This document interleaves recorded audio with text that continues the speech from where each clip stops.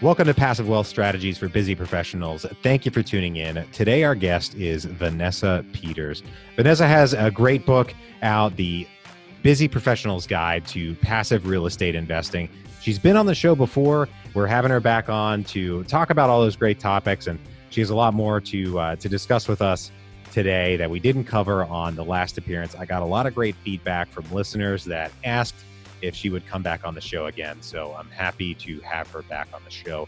For those of you who missed her first appearance on the show, she is the founder of VMD Investing, and she has been investing in real estate for 10 years, including single-family homes, commercial retail, apartment communities, self-storage, and manufactured home communities, also called mobile home parks.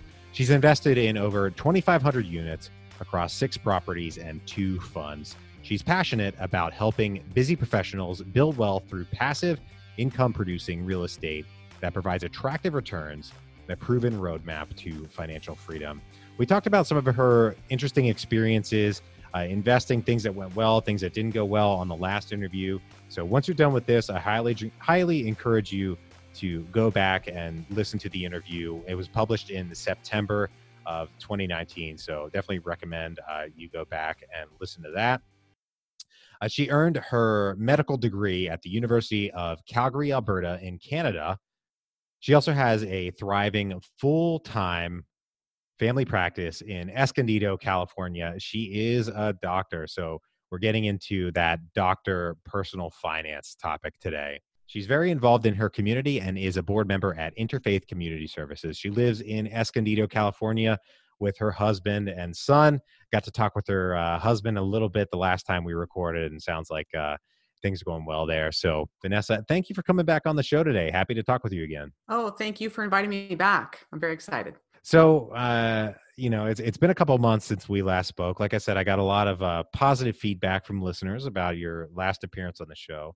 But for folks who didn't hear, I gave you a little introduction. But what are you doing right now in real estate? Well, right now I continue to invest in multifamily syndications when I can find a appropriate deal. They are getting a little harder to find. I'm also still pretty bullish on self-storage and hope to get into another fund or maybe a single asset play with like a JV with some partners. I'm also dabbling in short-term real estate. I purchased a condo in Maui a couple of months ago. Cool. Not passive, so, but I just thought it might be fun because we do enjoy going to Maui. So it is a good income producer as well as someplace that we can go as a family. So, and then focusing on the book and launching the book right now. That's great. That's great. And, I'm glad you brought up the short-term rentals, the Airbnb model. A lot of people are familiar with that, whether we stay in Airbnbs or we know people who are doing the Airbnb strategy. But if you watch anybody that does it, most people, like you said, are not passive in that type of investment. And like I said during the introduction, your book is The Busy Professional's Guide to Passive Real Estate Investing. Let's define some terms here. To you, what do you define as a busy professional? We'll break it down.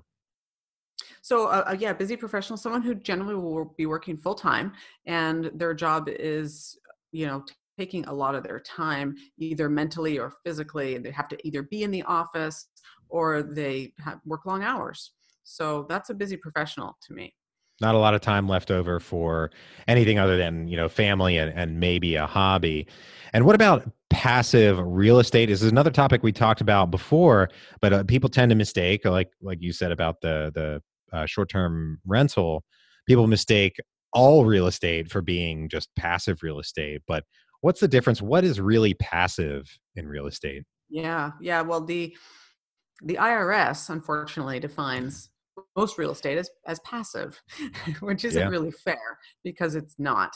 But they passed a law in the 80s that stated that all rental income was passive unless you're a real estate professional, which is a shame for those people that are busy professionals because back in that day, my financial advisor told me he would tell doctors and dentists to go and buy 10 homes, and that would literally wipe out their W-2 income. Wow. But now you have a very low threshold for using those deductions, those passive losses. So passive investing is where you are not actively the owner of the building or the property. You have not got a mortgage on the property, you didn't sign for the loan, and you have limited liability. You don't make decisions on the property. Nobody's calling you to make any kind of decisions or fix anything or pay for anything. So once you have invested in this type of a deal that is truly passive, all of your work is up front. You need to do your due diligence on the deal, make sure that you like it, that you trust the operator, that you trust your connection with the operator. You've reviewed the numbers as much as you care to, and then you wire your money. You sign the PPM, the private placement memorandum, and you wire your money. And literally the only work you have to do after that is to check and make sure that the direct deposit or the check came in the mail, and review the financials quarterly, and hopefully get monthly updates from your connection with the operator. Good summary. I stated this on the show before. I hate wiring money, even if I know for a fact it's going to the right place. I still hate doing it. It's throwing a ball over a fence and hoping it lands in the right yard or the right bucket. But it's a reality of what we do in real estate. And I wanted to. We talked before we started recording.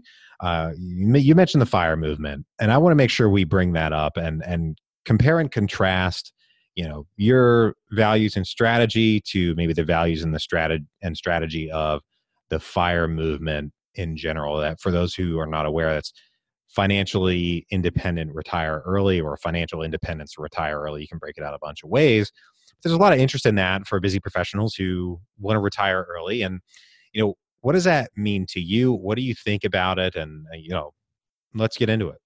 Sure. I about 8 years ago, 5 to 8 years ago, I went on a kick. I mean, maybe that's when FIRE really kind of took off, but I started to read about it and wasn't sure I really wanted to retire early, but I wanted to have lots of money. So I was like, hey, let's do it. And this was before I really got back into real estate. As I told you before in the previous episode, I bought a single family home in 2008, which went really well, but I kind of didn't think about real estate for another 10 years. So this was before I was back in real estate, and I wanted to accumulate a lot of wealth and became very interested in the idea of FIRE movement. And so much so that I became obsessed with being frugal and buying all kinds of books that are, how to save money on groceries. I think one was called America's Cheapest Family. I mean, literally. And I was reading all kinds of ways to save energy. I bought one of those energy meters that you plug into outlets and then you plug in the appliance. And I had a spreadsheet where I was recording how much the toaster used and how much the blow dryer used and how much my husband's musical equipment uses. And I also started tracking our energy use on the home as a whole with the meter, and we got solar panels, which was awesome. But we weren't covering all of our energy uses with the solar panels. So I was kind of getting in a little deep with that and sort of losing the forest for the trees because, or the other way around, maybe trees for the forest. But I found that I was nickel and diming everything and not wanting to spend $5 or $10, and maybe we should cancel Netflix or something like that when we're talking about saving millions of dollars to retire, and the FIRE movement, sometimes people mention that they get to $1 million and then they retire. Well, I don't really want to retire and live frugally from the age of 40 on, in which, a lot of people seem okay with. But, my expenses are more than that right now. I can't imagine if I retired now and only had $5,000 to live off of a month, that wouldn't be okay. So, I mean, Fat FIRE is another term out there.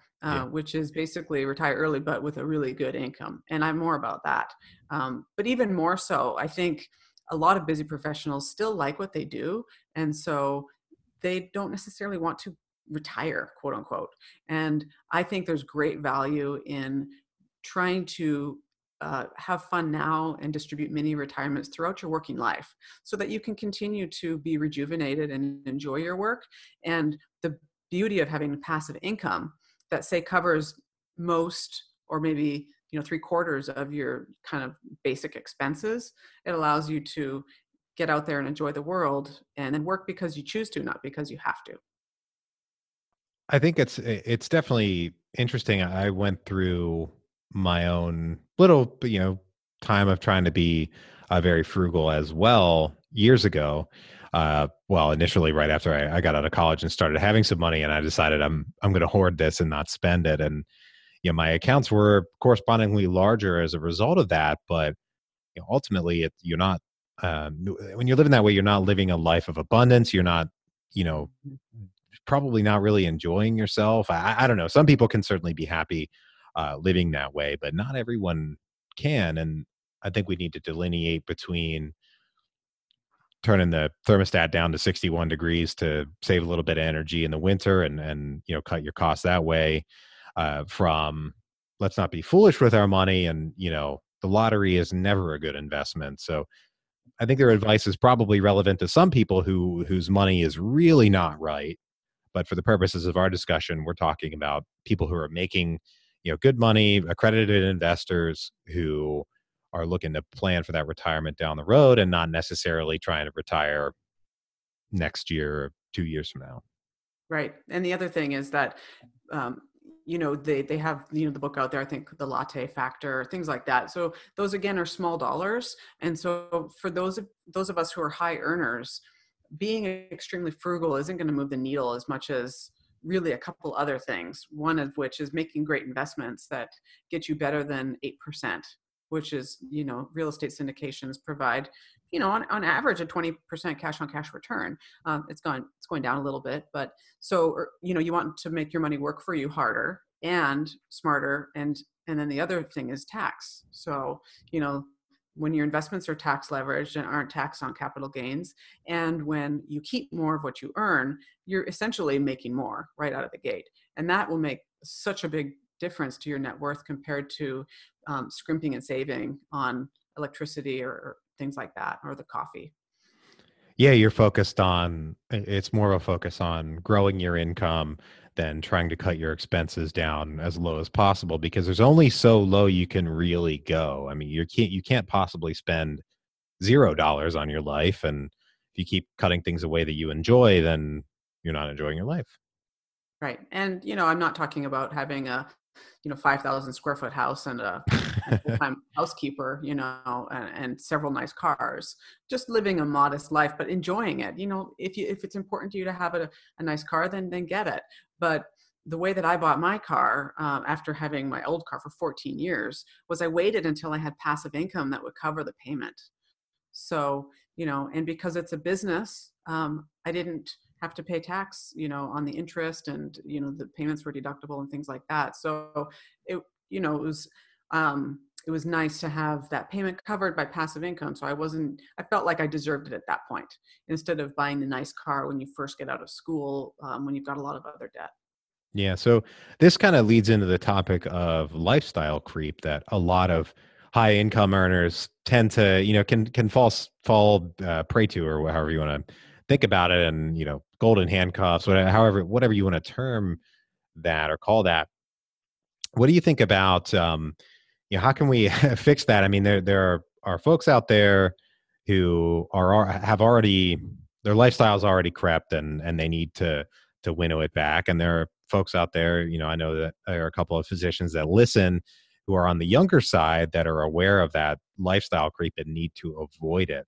So from your perspective as a doctor, I'm sure you've seen a lot of your colleagues' lives, creep upward over time, and maybe some of them have successfully, cut it back. So, let's get into that topic of lifestyle creep for the high income earner. What are your thoughts there? Educate me on that. Yeah. So I think that, you got to start with your house, because it's the biggest expense you're going to have. And, if you buy an expensive home, and I live in Southern California and San Diego, it's expensive to buy houses here. But I've seen my colleagues buy homes that were too big and, lose them in the downturn, 10, 12 years ago, unfortunately. And then others who are they have such massive mortgages that they don't have any money left to invest in real estate right now, and kind of missing the boat, I feel.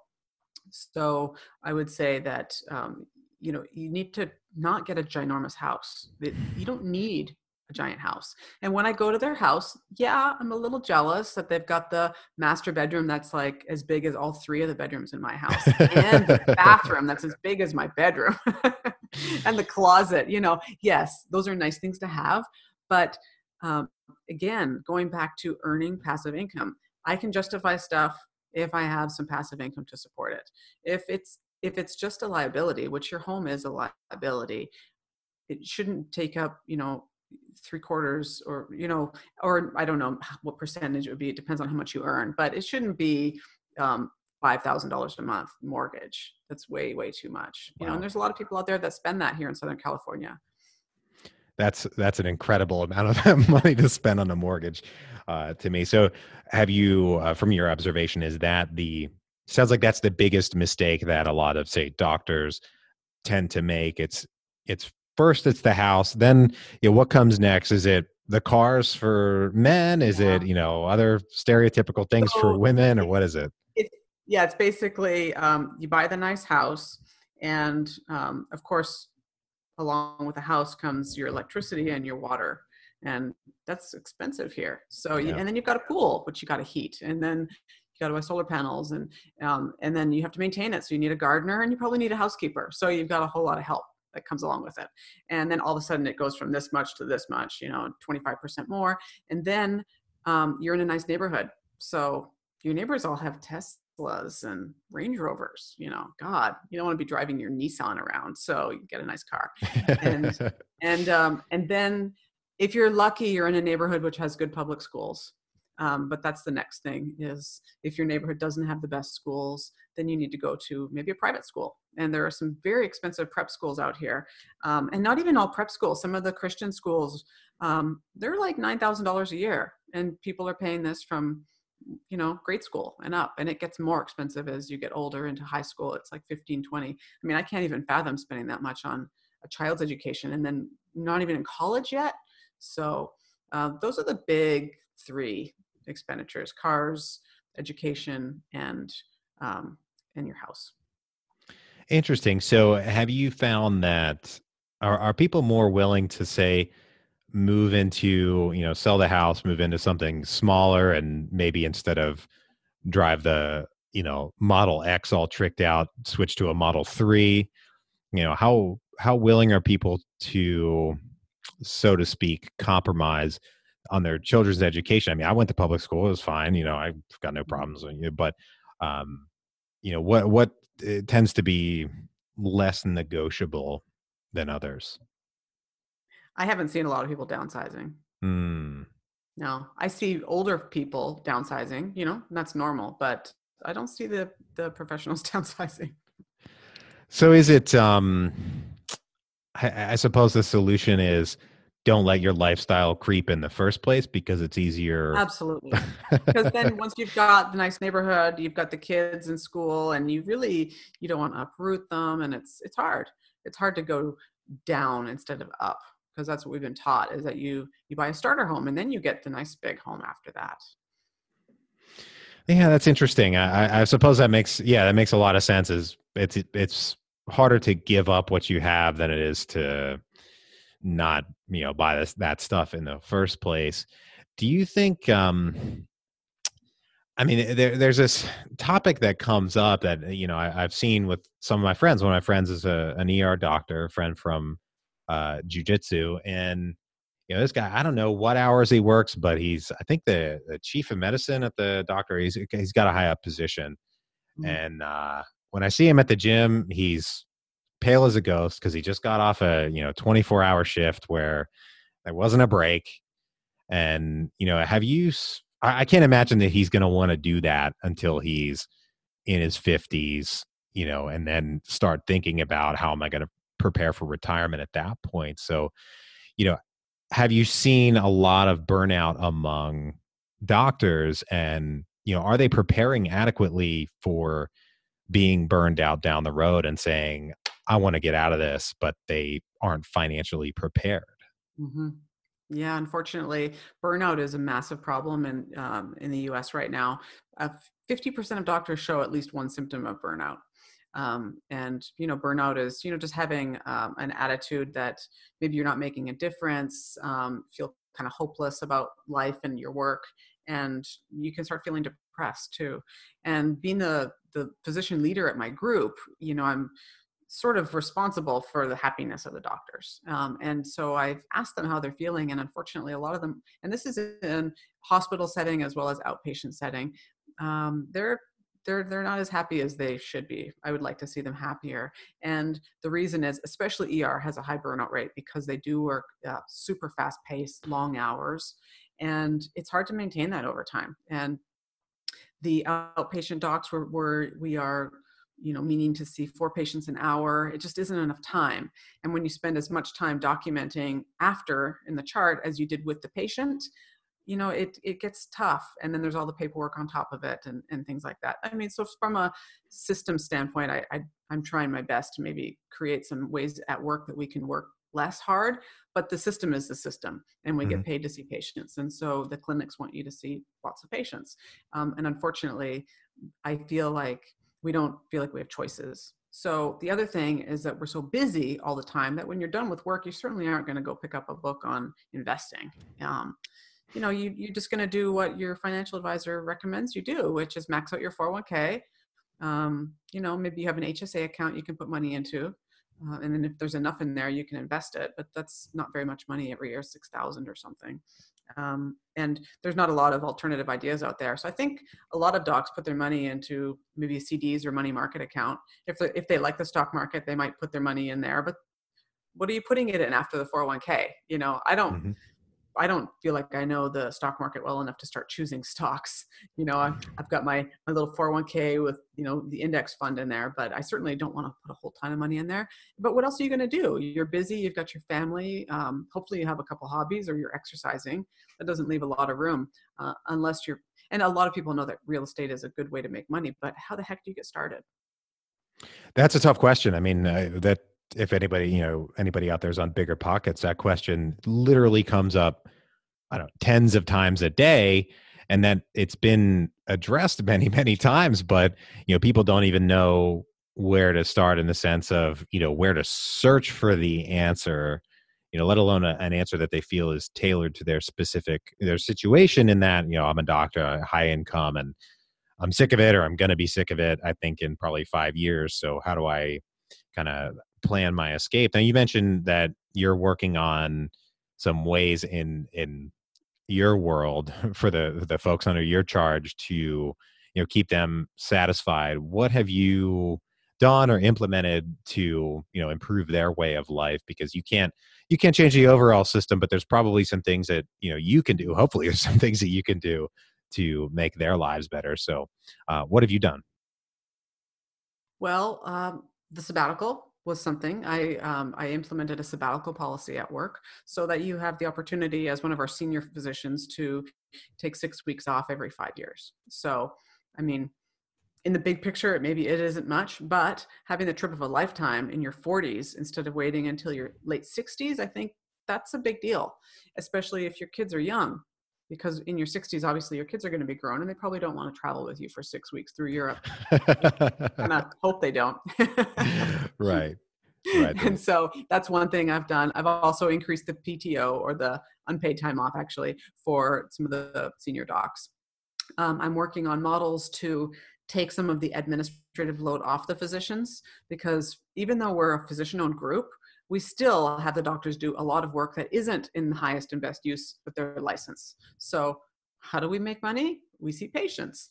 How do we not make money? By filling out forms, by signing off stuff, and doing a lot of busy work, which has to be done. But there are folks in the office who can help with that. So I'm implementing a care team model whereby we'll have a little bit of additional support staff and an advanced practitioner, which is like a PA or a nurse practitioner, that kind of pair up with 2 or 3 docs and take some of their workload off them so they can see more patients and hopefully be happier about it.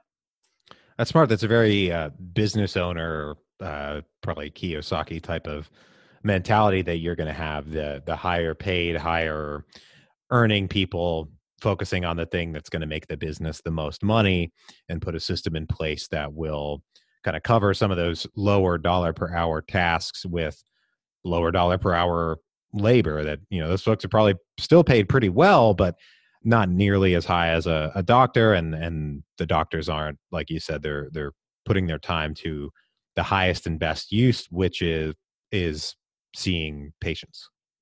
Correct. And we get to charge more for doctors seeing patients rather than an AP, for example. I didn't invent it, it's out there, but I'm just working on implementing it. Nice. So I want to circle back up to this, how do you get started topic? How do you get started as a real estate investor topic? And maybe if we can, put some hard figures on it, because if you say, it's hard to come up with something blanket, but if you say, all right, max out your 401k, all right, there's a hard number. We know what the maxing out of the 401k is. Max out your HSA.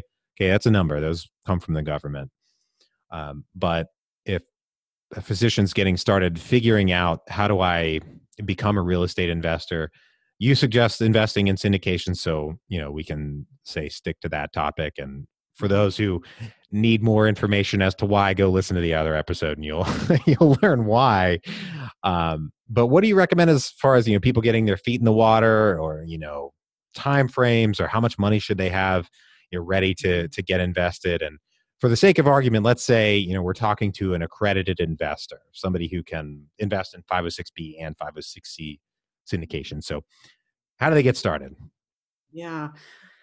So the accredited investor status is important because most of the deals do require to be an accredited investor, even if they're 506B, which technically allows 35 non-accredited investors.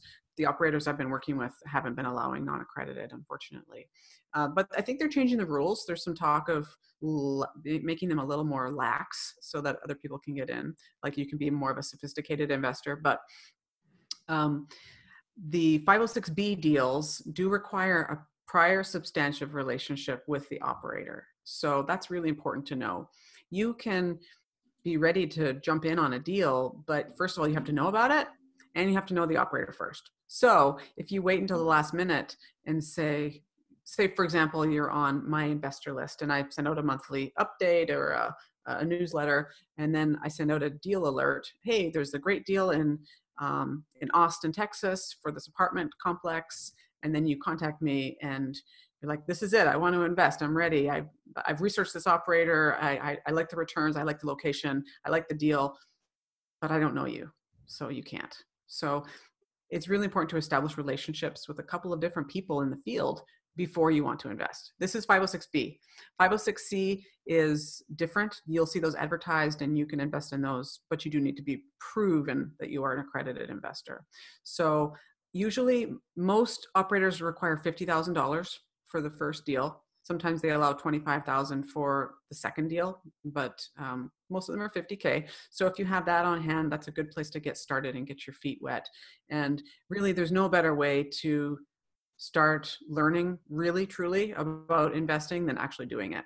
So having the old analysis paralysis and talking to a bunch of people, analyzing a bunch of deals and looking at them but never pulling the trigger, you'll never learn as well as if you actually invest in a deal, because then you're going to be completely you'll have skin in the game, obviously, and so you're going to read the PPM differently than if you're just kind of scanning it, thinking about it. You'll look at the numbers, you'll look at the sensitivity analysis if you're into that stuff, and so you'll learn a lot faster. And at the end of the day, if you're an accredited investor, $50,000, it seems like a lot of money, but you can earn it back. And the chance of losing your money in these deals is so absolutely remote. It might not hit the targets if we hit a massive downturn, but you're not going to lose your money, especially shouldn't lose your initial principal. Hopefully not. As long as you don't lose the property, then theoretically you shouldn't lose your investment. But I think you brought up a good point in the potential for loss, and the fear of loss prevents everyone, all of us who are humans, from doing a lot of things. Mm-hmm. And that can sometimes include investing in a real estate deal. And like you said, for an accredited investor, $50,000, I mean, let's be real, $50,000 is a lot of money. But for someone who meets the accredited definition, they're going to get it back. So, if a deal goes completely south and belly up and all that, then all right, yeah, that sucks, but it's not the end of the world.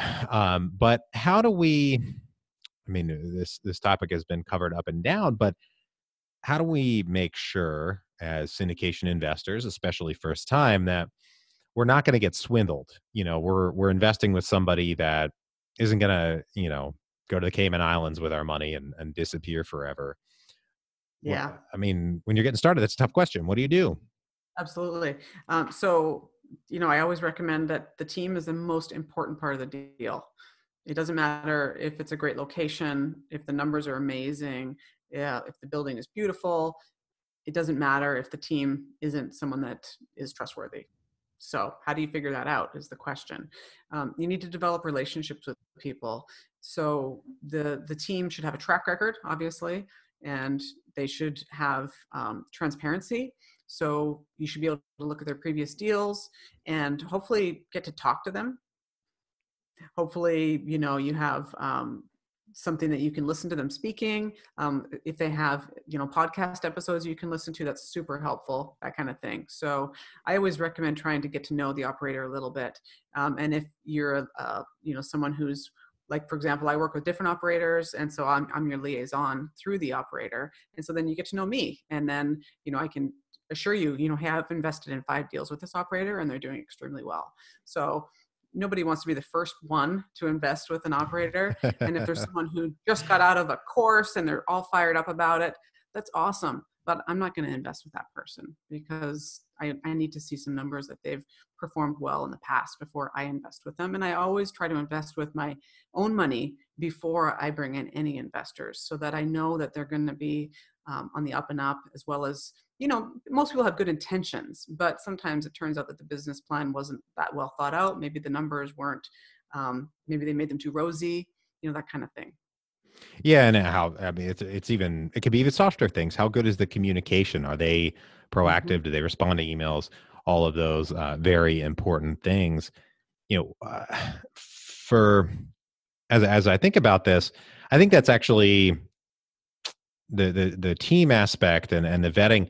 That's actually one of the advantages of the 506B and confining yourself to the 506B rather than the 506C, in that you say, okay, I'm only going to do 506B deals where I have to know the sponsor beforehand, because I have to know the sponsor beforehand, and I'm not going to go to somebody I don't know with a 506C deal who I don't know him from anybody else. I don't know his track record or her or whatever.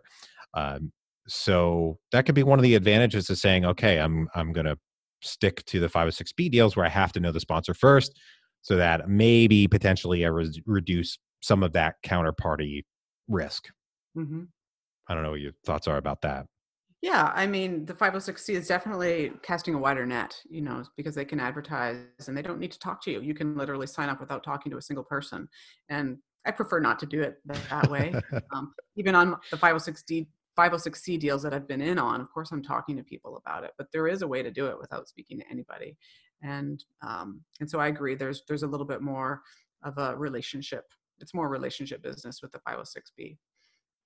Yeah, I find that to be, I don't know, shocking that folks invest in deals that they never speak to the sponsor. And I don't know, for me it would have to be such a marginal amount of money at risk to not know the sponsor. I don't know, man. I don't think I would do it. I like having that pre-existing relationship.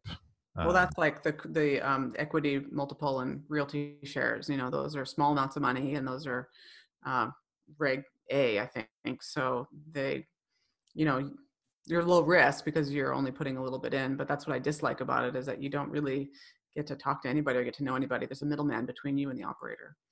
Yeah, yeah.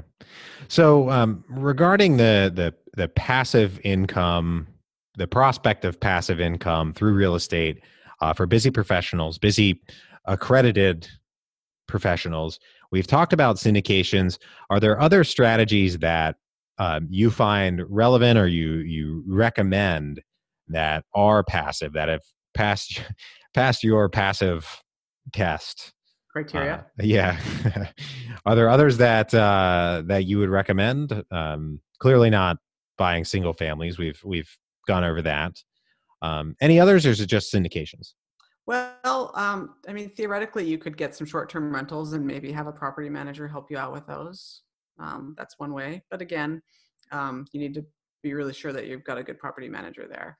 I'm part of a mastermind where there's some alternative investments which are interesting. I haven't done them yet, but there's some really interesting stuff out there. ATMs, for example, something I'm looking into. But that's more to diversify, so that I'm not too heavy in the real estate. But they seem pretty passive. Still looking into it. Does that still fall under a 506, a syndication type of model? It's just a different asset to invest in? Actually, no, you buy the actual ATMs. So Cool. it's actually an active business. Technically, it's the opposite though, because it's classified as active, but it's not. Huh.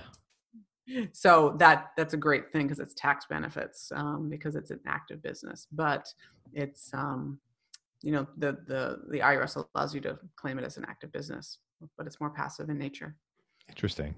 Mm-hmm. So, as you're aware, and as listeners know, I ask every guest 3 questions at the end of the show, but I've asked you those questions already. So anybody that wants to hear the 3 questions, go back and listen to our interview in September of 2019. You can hear the best investment, worst investment, and the most important lesson she's learned in investing. And the answers are definitely very interesting and will give you a lot more information about why Vanessa recommends not buying single families and buying into syndication. So definitely recommend you go back and listen to that.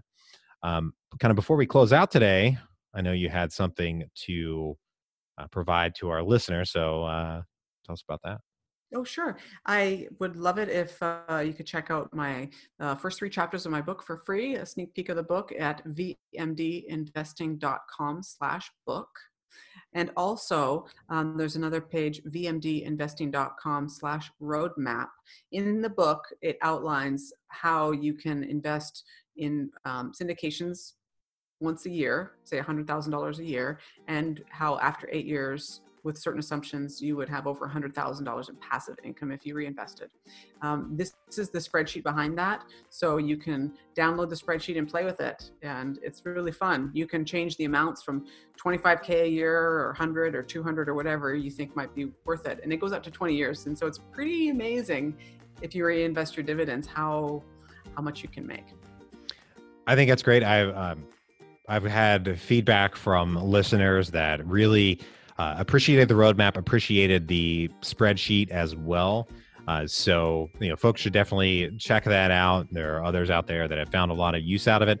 So if you're a busy professional looking to make some forward projections, definitely check that out, both vmdinvesting.com/book and vmdinvesting.com/roadmap.